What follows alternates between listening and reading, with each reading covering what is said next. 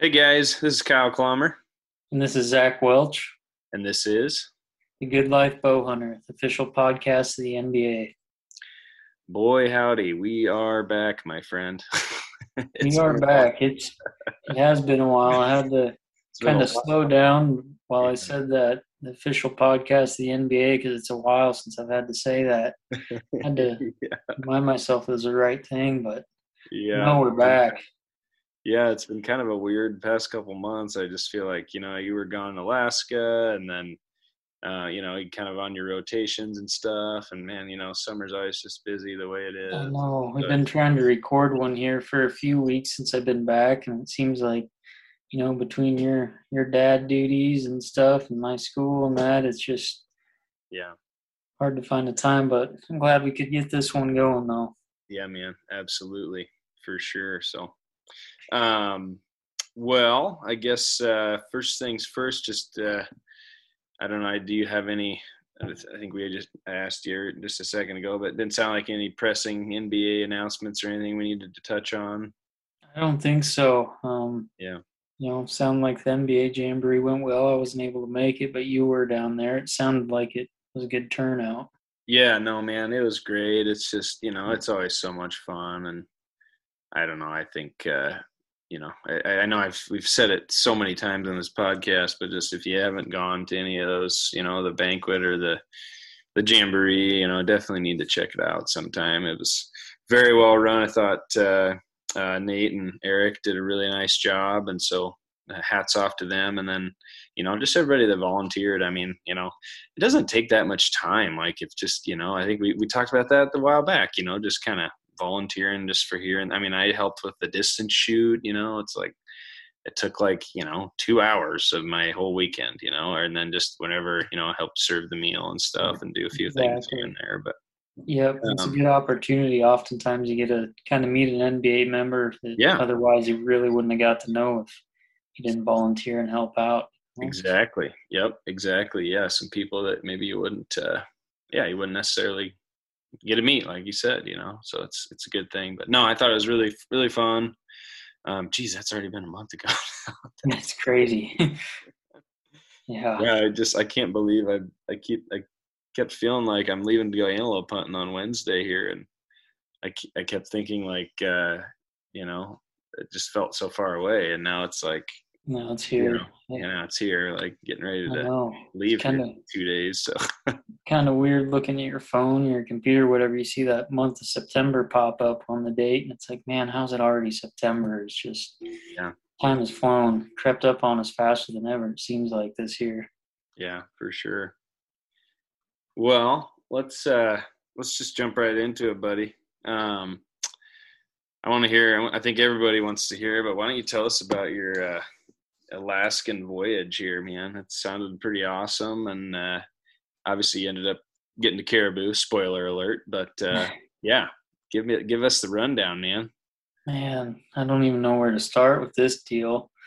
I I've been dreaming about going up there for, man, I don't know, since I was a youngster.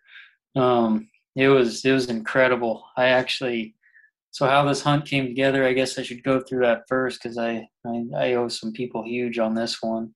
You got back in, I believe it was over spring break in March. I'd called up a good friend of mine in Anchorage and kind of talked to him about possibly moving up there when I graduate in May, and had a good conversation with him. And he actually ended up inviting me up to go hunt the Hall Road with him. And so that was that. I talked it over with the parents. Of course, my dad was on board, and my mom, I knew the struggle would be with her getting her on board. And so I made a deal with her that if I had a few weeks off, I, like you said, I had a clinical this summer out in Wyoming and had that going full time, was pretty busy with that. And I had a few weeks off actually until, the last part of August before classes started again. I said, if I work for a few weeks after clinical, then save up some money, I'll go to Alaska.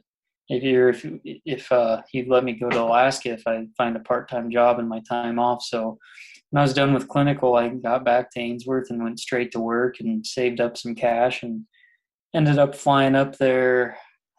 I think it was one of the last 2 days of July. I can't Oh, remember for there sure we which go. one, but anyways, the Like season Tuesday opened. before the Tuesday before the Jamboree or something. I think it was. Yeah, I think I flew out on a Friday Or before the Friday. Jamboree started. Yep, yep. And anyways, flew up to Anchorage, and my buddy picked me up at the airport, and he's made the trip up there several times. And I had done my research over the summer, listened to podcasts, pretty much took in all the information I could get. And so how this was going to work is the season opens on August 1st for non-residents.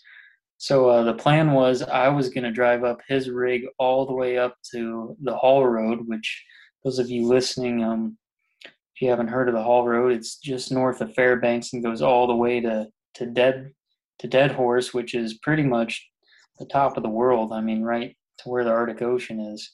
Um, anyways, the plan was to drive up Trevor, which is my friend, his rig all the way up there, and Dead Horse has an airport, and he was going to fly in the following Friday. And I believe August 1st was was it a Sunday or a Monday, maybe? Anyways, Yeah. um, Sunday. Yep. it was a Sunday. Okay. So I flew in on a Friday, and of course, I got in Friday late at night, couldn't sleep, ended up getting up early Saturday morning and making the drive pretty much all the way up there. And man, to where you start caribou hunting from Anchorage, it's a good, if I had to say, it's probably 15, 16 hours maybe Hmm. up there. But man, that was a gorgeous drive. I mean, talk about getting to see pretty much the whole state of Alaska. It's amazing getting to see how it changes from Anchorage, the big mountains there, to drive up through kind of moose country up by Fairbanks, those kind of thick forest and swamps and stuff. Then up towards Adigan Pass, where when you think of Dall sheep hunting, man, that place just screams of Dall sheep. I mean, Yeah. mountain peaks as big as I've ever seen, and just green slopes. And man, I took a lot of pictures. It was a pretty gorgeous drive, so that helped pass the time. But sleep deprivation started to catch up with me. Kind of, I think I can't remember what time I left Anchorage, but I drove all the way up to Coldfoot and got a little past there, and decided to I better get a few hours of sleep before I started caribou hunting the next day. So got a good night's sleep, got up the next morning and had a few hours left to drive and went over the pass. And as soon as you get over the pass, you drop down onto the tundra and you're pretty much free to start hunting right there. You can start seeing caribou anywhere. And just to save you a lot of grief, those first 3 days, to say the least, it was pretty slow. I mean, covered a lot of miles, and I saw handful of cows and calves, and I saw one bull I could have went after that was in the construction zone. So couldn't even really gone after him. So that was kind of a kick right to start. I did get to see a grizzly and a wolf, so that was pretty cool. But other than that, I hadn't seen much, and it was day 3, and I was down. Galbraith Lake is kind of where you start seeing caribou. It's right down after you come off the pass, and kind of the first spot on the Hall Road where it kind of turns to tundra. And you can actually get cell phone service there. It's one of the 2 places you can get cell phone service. Otherwise, it's all inReach and satellite phone for the most part. And anyways, I pulled into Galbraith Lake and had kind of covered everything, and decided to stop and make some lunch. It was kind of midday, and decided I'd check my phone notifications and touch base with like Trevor and my parents and stuff. And I get a text from our buddy Nick, which Nick is a good buddy of Trevor and I's, and he had been up there hunting. He's an Alaska resident, and they can start hunting in July actually. And so I get a text from Nick, and he's like, "Hey, my buddy's up all the way by Dead Horse, and he sees some bulls. He's in need of a raft. He can't get across the river." And Trevor threw in a raft with me, so I'm like, "Oh well, might as well go try to find some caribou." So he gave me his buddy's number, and I'm like, "Well, I can come up with a raft, but from Galbraith Lake to Dead Horse is several hours." And I'm like, by the time I get there, they're probably going to be gone. And Nick, anyways, like, "Well, I don't think the caribou are going anywhere." And I kind of figured, well, there's no caribou down here. I might as well go give it a shot. So I started to drive up there, and several hours later, I got there. And of course, by then, the caribou were long gone that his buddy had seen. But at least I was up there, and So I kind of pull off along the river and I'm glassing across, and I spot the first little group of bulls that I could go after. And I actually got a text from Trevor. He's like, "Man, I forgot to throw some paddles in with that raft. I'm an idiot."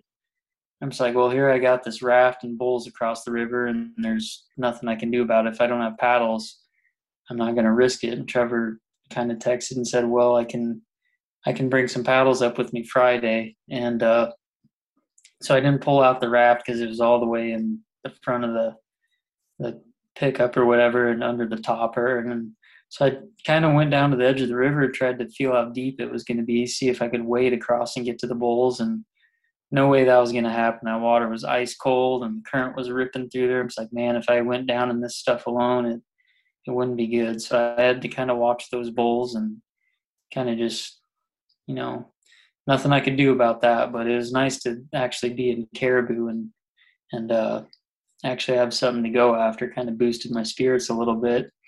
So I went into Dead Horse actually and got gas, and just a tidbit of information for those who are curious or want to go hunt the whole road. Dead Horse and Coldfoot are the only two places you can get gas on the whole road. So you got to have barrels and extra cans with you. And the two towns, and I say towns, they aren't really even towns, but they're about 6 hours apart if I had to guess. So you're looking at a pretty good chunk of road there. Anyways, I went in to get gas and stuff, and I'm driving back down the road, and I see a huge bull out on the tundra crossing it. And so this was the first stalk I got to go on, and I'm kind of at this point deciding what to do because Nick had told me, he's like, "Man, any day they're going to be at Galbraith Lake. Just, I'm telling you, any day if you're patient, they're going to show up." And Galbraith was just where I'd come from several hours away. And I was kind of deciding what to do, if I should go back down there and play the waiting game since I had a couple weeks, or if I should go up here where I was actually seeing caribou. But once you get that far north, there's hardly any cover, and it's just as flat as you can imagine. It looks like the moon up there. Anyways, I was trying to decide what to do, and I see this big bull coming across, and so I parked the rig. I kind of run to get in front of him, and I'm sitting there, and all of a sudden here he pops up over the lip, and I range him at 83 yards, and this thing was giant. I mean, one of the biggest bulls I had seen the whole trip, if not maybe the biggest. And he's running, and I'll never forget, he's standing up on this brim, like looking around, and he just looks down and locks eyes with me. And I was like putting tension on my string to get ready to shoot him, and he's quartering to me, and he runs out to 105. And this thing was just massive. I mean, I would have been a broke man probably if I shot this thing, because he would have had to go on the wall, because this thing was, I mean, the caribou of a lifetime. That's what's fun about the Hall Road, is you see just bulls of every caliber there. I mean, you have just as good a shot of shooting a booner there as anywhere. That's what's fun about it. Anyways, he ran off or whatever, and I went back to my rig, and I'm sitting there deciding what to do. I'm just like, man, it is so open here. It's so flat. But there's caribou here. I was like, I'll stay here for a couple days at least, and maybe go check out Galbraith after a couple days of giving it a shot here. And I'm sitting there in my rig, kind of trying to find a spot to camp. And this is where I got to rewind a little bit. The week before I left, I saw this kid. His name's Connor on Instagram. He had a little story that said he was going to Alaska. And so, anyways, long story short, I sent him a message asking if he was doing a fly-in hunt for caribou or hunting the Hall Road. And turns out he's from South Dakota. I gave him my number and everything, never expected to run into him. And I get a text from him right there, and should mention also Dead Horse is the other spot you can get service on the road. And he asked where I was camping, and I had explained to him I was down by Galbraith Lake, but was currently up by Dead Horse. And he's like, "Well, we're 10 miles south of Dead Horse." And I'm like, "Well, that's like a couple miles from me." And long story short, him and his two brothers and his dad were camped there, and he's like, "Well, come say hi," or whatever. And at that point, I was just excited to talk to somebody.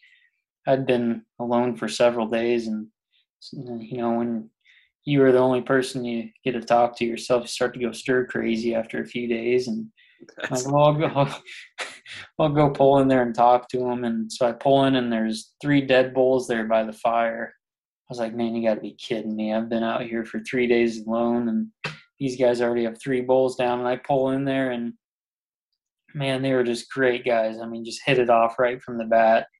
3 brothers close to my age, and then their old man, and they just had an awesome camp and everything. They offered me some real food and stuff, and it was just so nice to have somebody to talk to. And anyways, we get to talking, we're telling stories and stuff. They're telling the stories about their bulls, and it gets to be like, I don't know, 1:32 in the morning, and it's just that far north. It's light almost 24 hours a day, and it's me, Connor, and his other brother sitting there by the fire, and Connor's like, "Dude, let's go find a bull."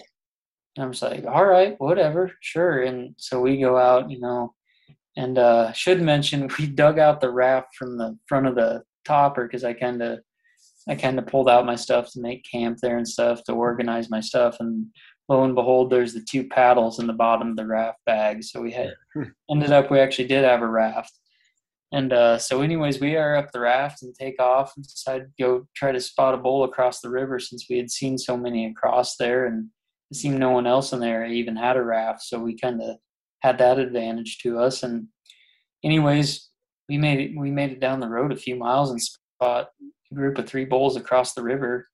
And we're like, here we go. We pulled off, parked the rig, grabbed the raft, and took off, and we crossed the channel. And actually, where we spotted these bulls, there's a brim that ran along the river that was like the only cover within miles that we could see. And so the bulls that were actually in a good spot. They were on this one side of the brim. We're like, well, we can pretty much crawl right down and be on top of these things if they stay right there. So we start crawling along the brim, and we get within 200 yards of the bull, and he beds on this gravel bar, it looks like.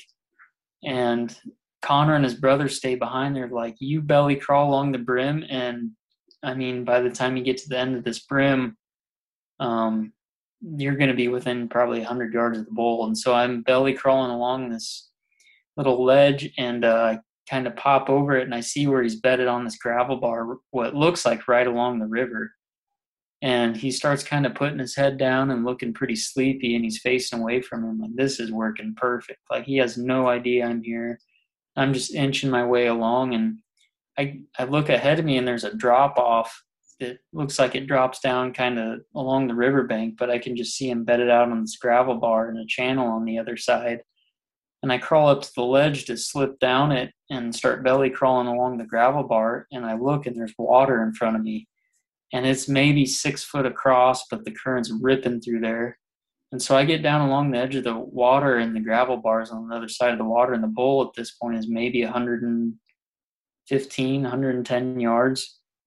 And he's like almost going to sleep at this point. So I slip my boots off, and I'm like trying to feel with my foot like how deep the water is. And I'm like, I don't know if it's going to go over my waist or what. And I'm feeling it, and this water is just ice cold. I mean, you got to understand, this river is, like glacial melt and stuff. Like, it's freezing water. I'm just like, man, I don't want to step into this river right now and lose my footing. And, I got my bow in my hand, my rangefinder. Not only if you slip is the stock up, but you can get in serious trouble on this stuff. Yeah. And back a couple 100 yards from where Connor and his brother were sitting, it's so flat, it looks like there's nothing there. But when you get close, you see that there's this river braids so many times that you don't know, it might braid 4 or 5 times across the tundra, and it could be several 100 yards apart. And anyways, I look back at Connor, and I'm like pointing down at my feet, making a wave sign. And he's like tossing his hands up. He's like, dude, what are you doing? Like, the bull's right there. Like, just crawl. He has no idea you're there. And he didn't understand there's water in front of me. And I decided I wasn't going to risk it. Like I said, you fall there, you're in deep trouble. So I just kind of had to stand there by the bank, and I kind of tried to circle a little bit to get a few yards closer, and he finally stood up and saw me, and he was 105 yards. And so I was right there, another, 25 yards that I, would have been right there in shooting range. And so that kind of hurt a little bit. The bull took off, and I went back to Connor, and he came walking over, and I showed him where the water was. He's like, dude, I could not see that from a couple 100 yards back. It's so flat. It's just deceiving. It's hard to see terrain features and where the river braids exactly. So anyways, long story short, that bull got away and we went back to camp and got some sleep that night and actually slept in quite a bit the next morning because by the time we got back it was well after 3 a.m. if I remember right. And anyways, to get up the next morning and kind of make a game plan, and Connor's one brother said he was going to go with his dad, and Connor and his brother Caden were going to go with me.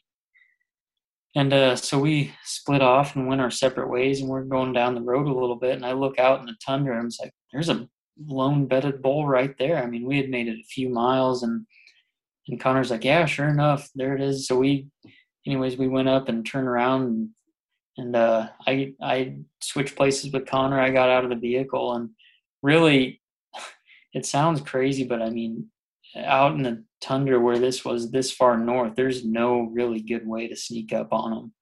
I mean, it's so flat unless you find a little berm or something like that we were using on the other bulls. But I mean, there's little to no cover, so you almost gotta like, some of these spots are so wet, you almost gotta nonchalantly just walk at them sometimes, and they're pretty curious critters. So I'm just like, I'm just gonna get out and just see how far he is or whatever, and just get as close as I can get. And when I got to, Connor was behind me ranging, and his other brother Caden was filming, and Connor's ranging. We get to 60s, he ranges him at 60 and he's still bedded. I'm just like, I'm just going to shoot him right there. I'm like, I might as well. I feel comfortable out to 80. I'm just going to shoot him. And so I draw back and he's still in his bed, and I'm just like, I'm just going to shoot him in his bed. If he stands up and bolts, I'm going to wish I would have shot. And I hope no one takes this the wrong way, because I certainly don't mean it that way, but these caribou, they're soft. If you get an arrow in them, you're probably going to get them. I mean, and it's so flat, you're going to be able to see where they bed. I'm not saying that to take a bad shot, but I'm just saying if you get an arrow in them, it's not like a elk or something. They talk about, I don't know. I trying to try to think how to say this. They're soft, but they're not. If you get an arrow in them, you're probably going to get them, but they often take several arrows because they're just tough critters. If that makes sense, it probably doesn't. But anyways, they're not going to run off with Yeah, you're not. If you get an arrow in them, your chances of getting the bull are very high. Yeah. But they're tough critters. Anyways, I draw back and I'm holding, and I'm just like, I'm just going to shoot him in his bed. He's not standing up. He's just kind of looking at me like he's curious, not really alert or anything. And so I'm just like, I'm just going to take my time and just make a good shot. And I remember one of the last things I remember hearing is Connor just saying, take your time. And I needed to hear that because I was walking up on this bull. My heart was pounding. There were a million thoughts going through my head. And I remember just pulling back. I just put my 60, right on, and that shot broke, and I, heard it hit. He jumped up out of his bed, and immediately just blood started just pouring. The entrance was really good, but I could see my arrow hanging out the backside out of his armpit, just a little bit low since he was bedded. And anyways, the bull runs out there, and he's just standing there, and blood's kind of pouring out of him, and I'm like, I'm going to get another one in him. And so we walk into 53. I hit him again, and he takes off. Hauling across the tundra. And he makes it a couple hundred yards and beds down.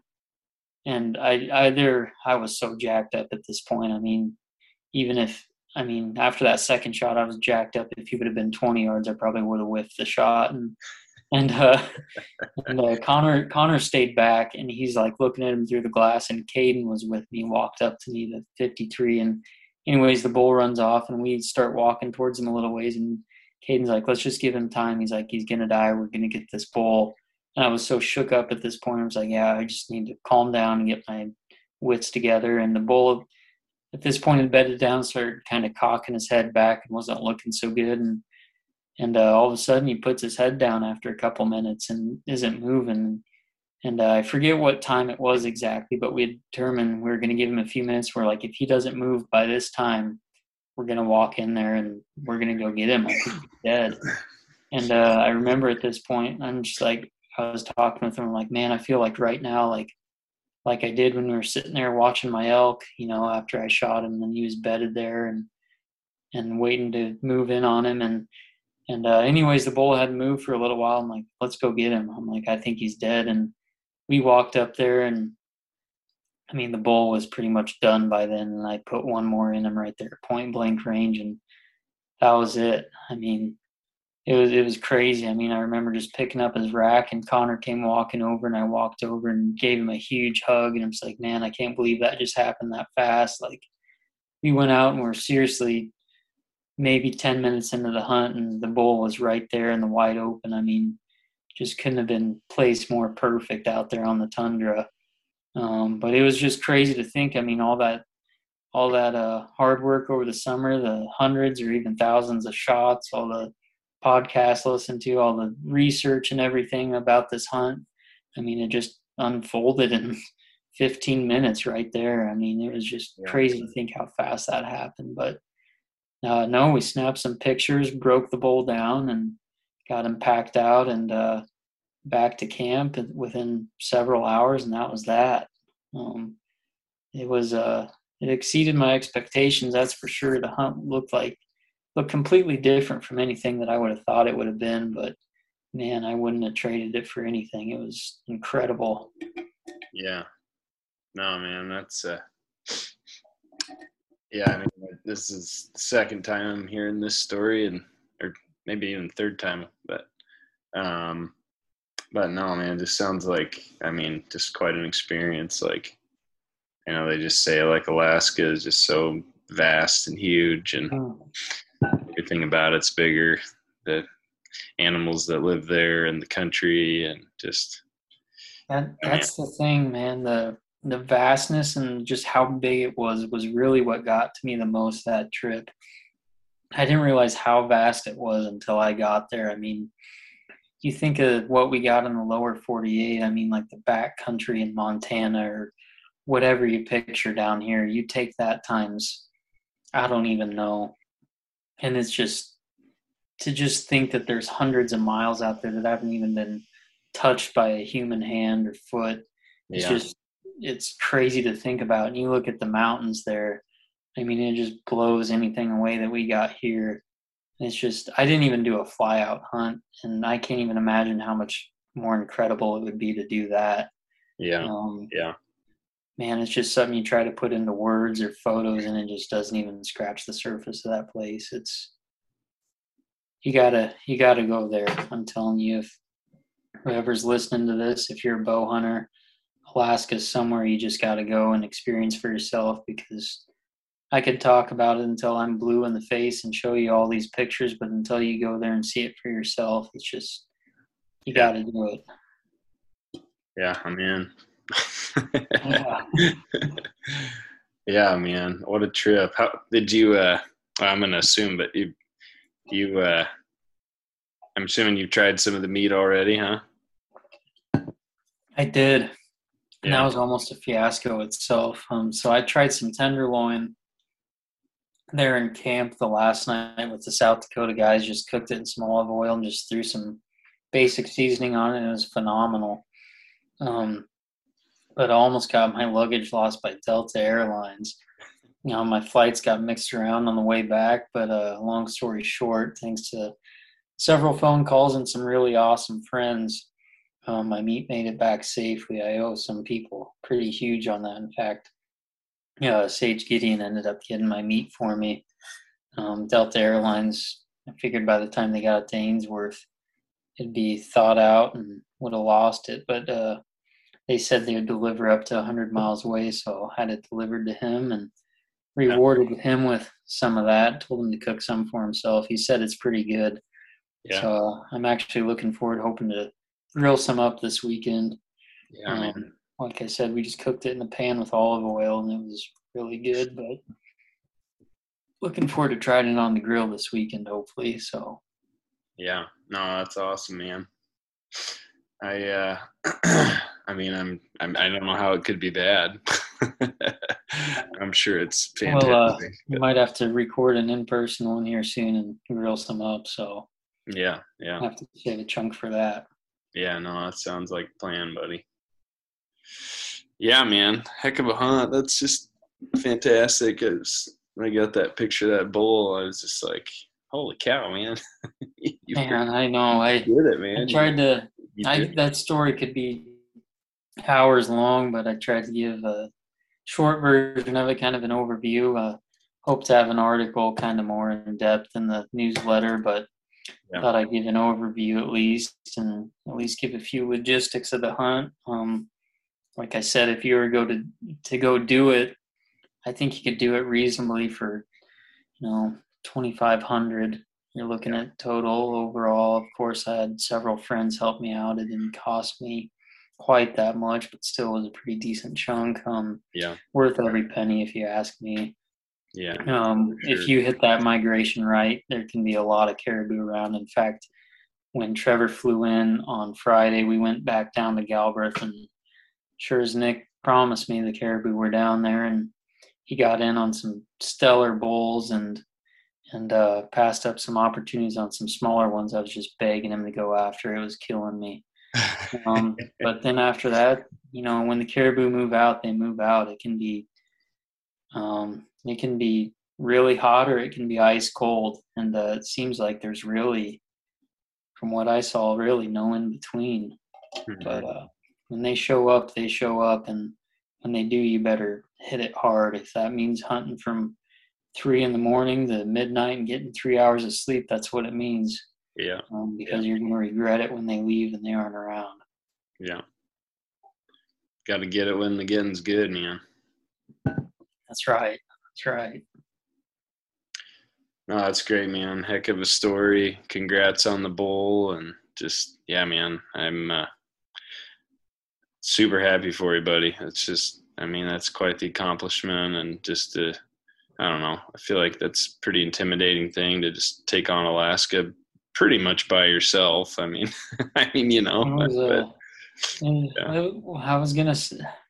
I'll admit I wasn't at ease those first couple nights in the tent in Alaska, especially considering there's grizzlies around and stuff. It's a yeah. different feeling than just camping out on a deer hunt or something. And slept with the pistol right beside my pillow there for the first couple nights. Yeah. Yeah, I think I'd have been right there with you, bud, for sure. Yeah, man. Well, that's awesome. I guess not to switch gears too much, but anything else you wanted to add on to that, Zach? Not that I know of. I can't say again how much I would recommend getting to Alaska any chance you can. It'll change you Yeah. in good ways. If you seriously, I mean this seriously, if you ever want to go up on, you're considering the Haul Road or looking at going to Alaska, I'd be glad to help you in any way that I can.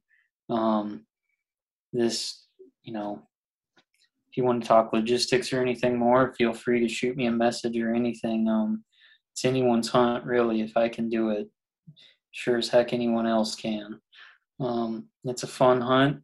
Even just going up there just to get your feet wet in Alaska, I highly recommend this as a first hunt to do up there if you're looking at starting to explore the last frontier with your bow and arrow. That's for sure. Like I said, just a good hunt to get your feet wet up there and explore the state a little bit. Well said, man. Well said. Yeah, and then you got back here and kind of you had that luggage fiasco, and then you started class, and then you went and decided to do a little antelope hunting. You want to talk about that? Sure. I went to a new spot this year. I've never hunted that far west in Nebraska. In fact, I wasn't too far from the Wyoming border. Go another 12 miles or so. I was way out west. Anyways, that family I lived with this summer out in Cheyenne, some of their family owns some ground by Sydney, and long story short, they knew some people, and I got in touch with several landowners out there, and ended up just calling some of them, and long story short, by the time after I'd explored the area for a half day and calling landowners and talking to others, I had permission at several spots, more than I could probably even hunt in the weekend. that's the good thing about Western Nebraska is if you want antelope permission, all you got to do is probably just ask a landowner, and he'll be more Yeah. than happy to help you out. Yeah. Anyways, I thought I had hunted Sandhills opening weekend, didn't see a whole lot, and kind of just wanted to, kind of got a wild hair and wanted to go hunt another part of the state that I'd never hunted. And so I made the trip out there and had a close call the second day of the hunt. And the third day, the second day, one of the landowners texted me and said there was 20 head hanging out and a couple pivots by his house. And so I went over there and glassed them up, and it was a big herd buck with 18-ish does and fawns maybe. Heck of a herd.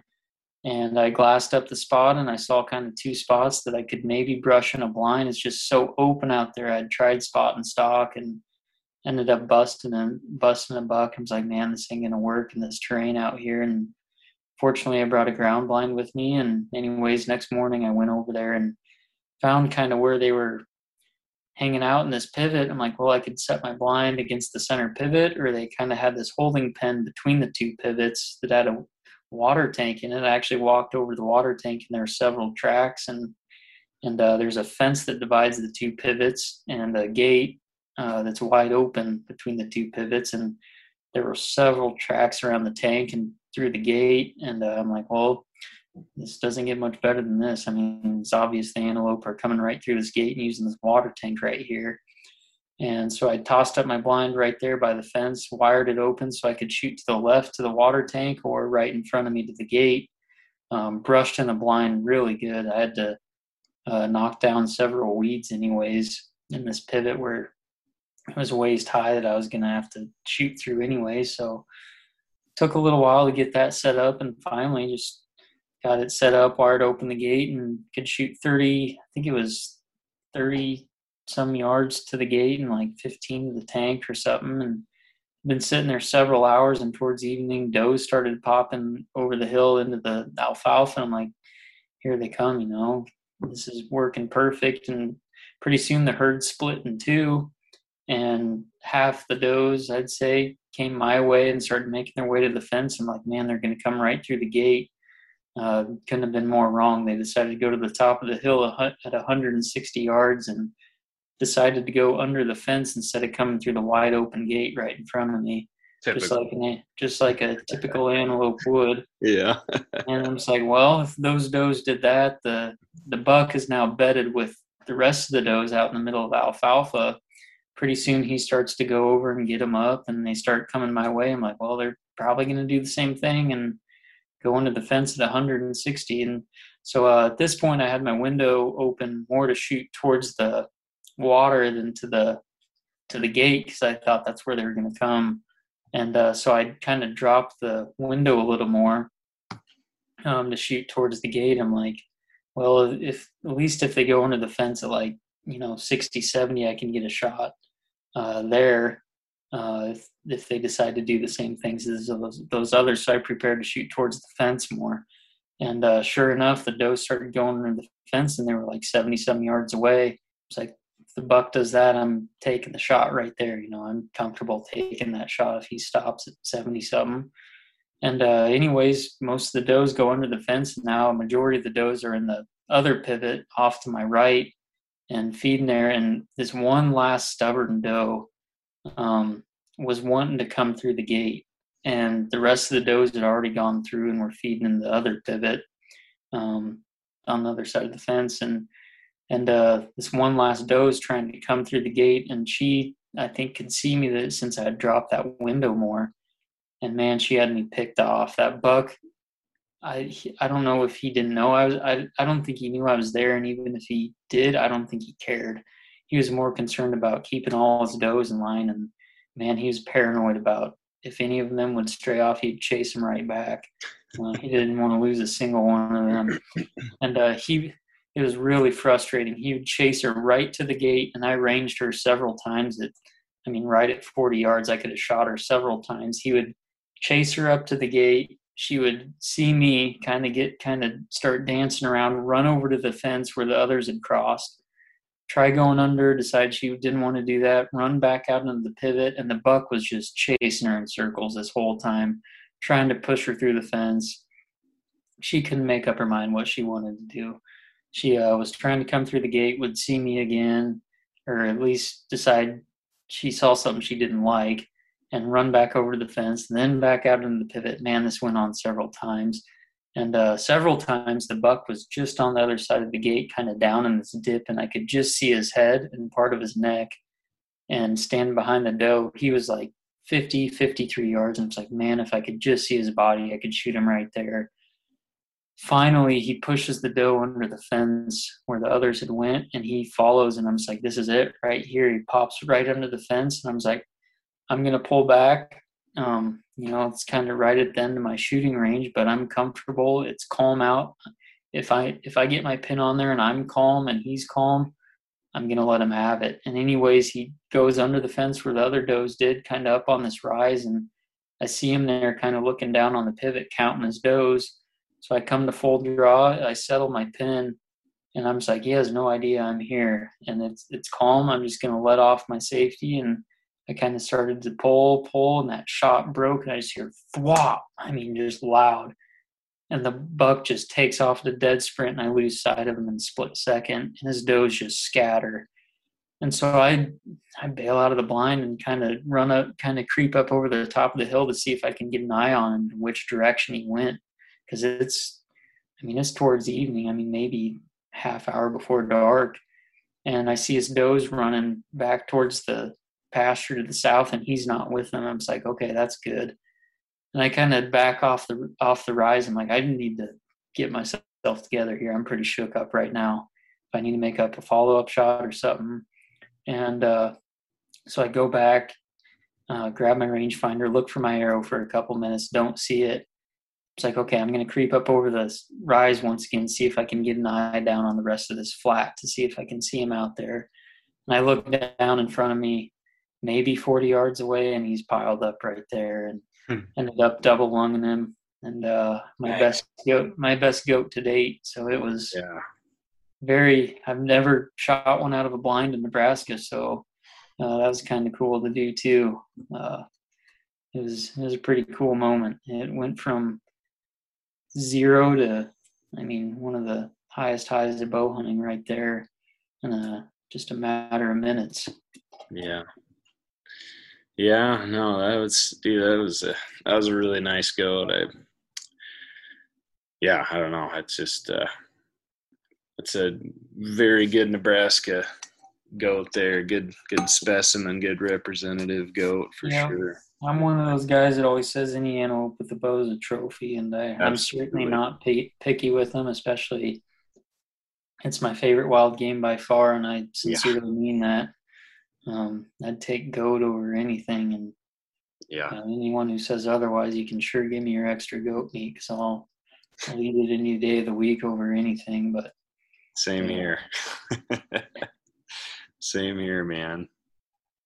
Yeah, no, that was man, just for that to all come together, that's quite the hunt, man. I mean, seriously, it's awesome. Yeah, it was a fun hunt. I like hunting with other people, but once in a while I like those solo hunts, and that was just one of those trips west, sleeping in the back of my car and stuff, and getting to do some spot and stalk, getting to hunt out of a blind and try some different stuff and hunt a different area of the state. It was a good experience overall. One of my favorite antelope hunts, that's for sure. Yeah, man. You're getting me all excited, man. Like I said, I mentioned earlier in the podcast, but yeah, Wednesday can't come soon enough, huh? 2 days here, so I'm pretty jazzed up. I'm ready to get after it. But no, I bet antelope with a bow, man. I'm telling you, that's some of the funnest hunting a guy can do. It really is. It's right up my alley. I like to walk, so I do a lot of walking. If you like to walk and get in a lot of stalks and get beat a lot, then antelope hunting is just for you. Yep, exactly. If you like to be successful, about one every 10 stalks, or one every 20, or one every 30 stalks, maybe. Yep. I like it because it's just, man, it can be so fast paced. That's just, I think we've used this term so many times with them as cautiously aggressive. You're kind of just always on the move, and Yeah, Yeah, it's fun stuff. absolutely, man. It's good stuff. Now I'm getting excited. I got stuff all kind of squared away today. Got my groceries. I'm pretty well ready. I just got to get some stuff packed up, and Right on. You got a full 5 days, or? yeah, I'll get there Wednesday around lunchtime, and so get camp set up. That's When I perfect. say camp, I mean I'm gonna set my camper up in my buddy's yard, Nothing wrong with that. but it'll be all right. And then yeah, probably go hunt the rest of the day Wednesday, and I got Thursday, Friday, Saturday, and maybe Sunday morning. Seems like usually by the time Sunday rolls around, I know I got a 6 hour drive and Perfect. little girl waiting at home to see me and my wife, Yep. so it's just like kind of sort of put the pedal to the metal at that point. Yep. Did you get But your decoy situation figured out? yeah, I did actually. Yeah.